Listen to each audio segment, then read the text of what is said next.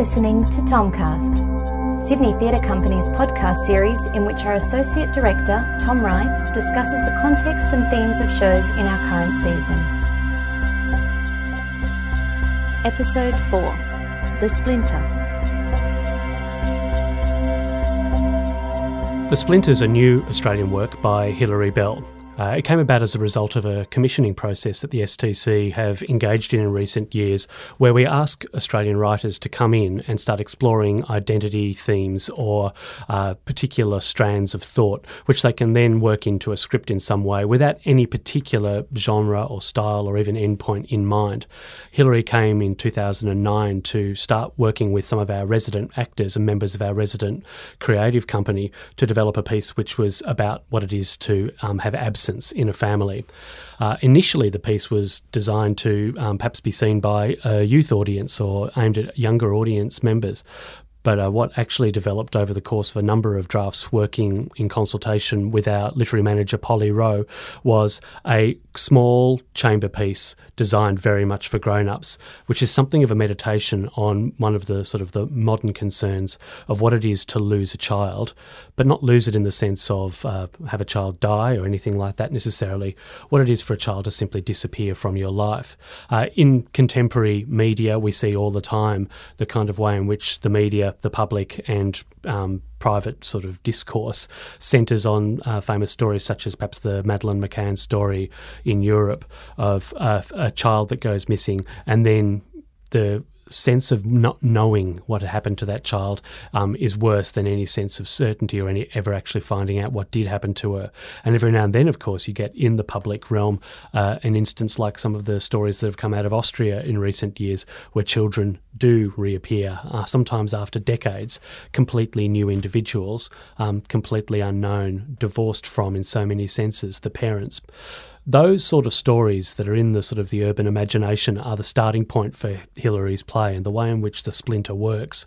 She imagines a family who, for reasons that aren't necessarily carefully explained, lose a child, and then the child is returned to them. Somewhere, somehow she is found and she comes back.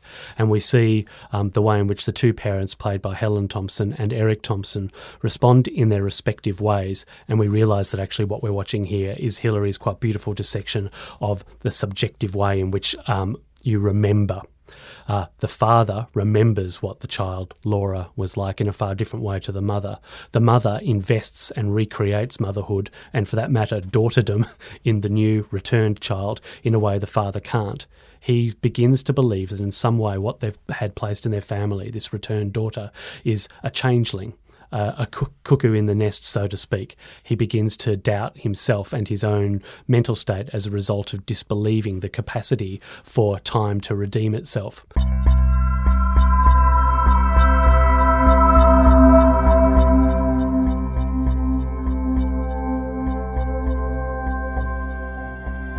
So on one level, Hilary's play is a beautiful poem about what it is to leave the past behind and what it is to dwell in the past.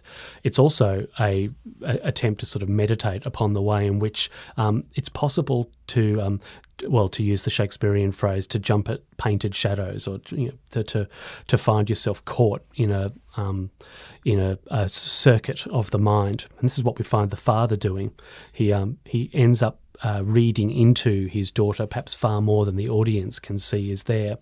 The way in which the director Sarah Goods has sought to capture that sense of uncertainty and that sense of sort of subjective loss of mind on the part of the father is through her wonderful collaborative work with the puppeteer Alice Osborne. So you have an extraordinary puppet realm on stage simultaneously as you have this domestic setting between a father and a mother. And the puppets are used in a variety of different ways. Sometimes the puppets represent the daughter herself, Laura, the girl who's come back, but sometimes they also represent the inner states of mind of both father and mother, or the spaces in between them. In some ways, the set designed by Renee Mulder is a puppet in itself, an extraordinary sort of piece of design which folds and unfolds like a child's box, allowing the play to both metaphorically and literally breathe. And by literally, I mean that the wind comes through the window when the window is open, and it feels like it's the wind of the world, which comes sweeping onto a very closeted universe inhabited by the father and the mother.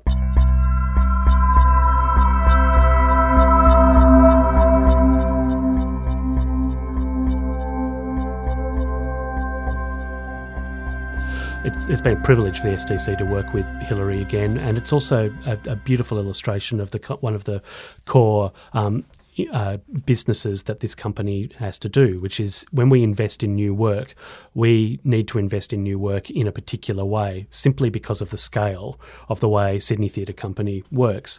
We don't necessarily work in the same way as, say, a small laboratory company which only has 120 seats and tends to play to a very homogenous audience. We play to a far more heterogeneous audience, and we play over a long period of time. And so our new works need to reach a certain standard and need to be able to reach a certain sort of form.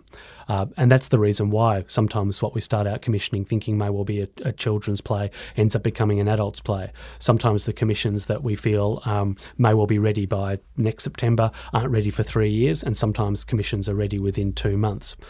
If anyone ever had a sort of a scientific formula to know what's the best way to develop plays, the entire world will be doing them. And we find that we have to continually trust in our instincts and put a great deal of faith in our artists. In the case of someone like Hilary, who's a very senior and experienced writer, following her nose as much as following her own has led to this process. But it couldn't be done without the extraordinary work of Sarah Goods and Alice Osborne in their clear way, acting as dramaturgs on that play with Polly Rowe. It's brought together a piece that I think audiences who've seen it or come to see it will agree feels very different to almost everything else that we do. There's a sense that it tries to buy into a particularly Australian sense of the Gothic.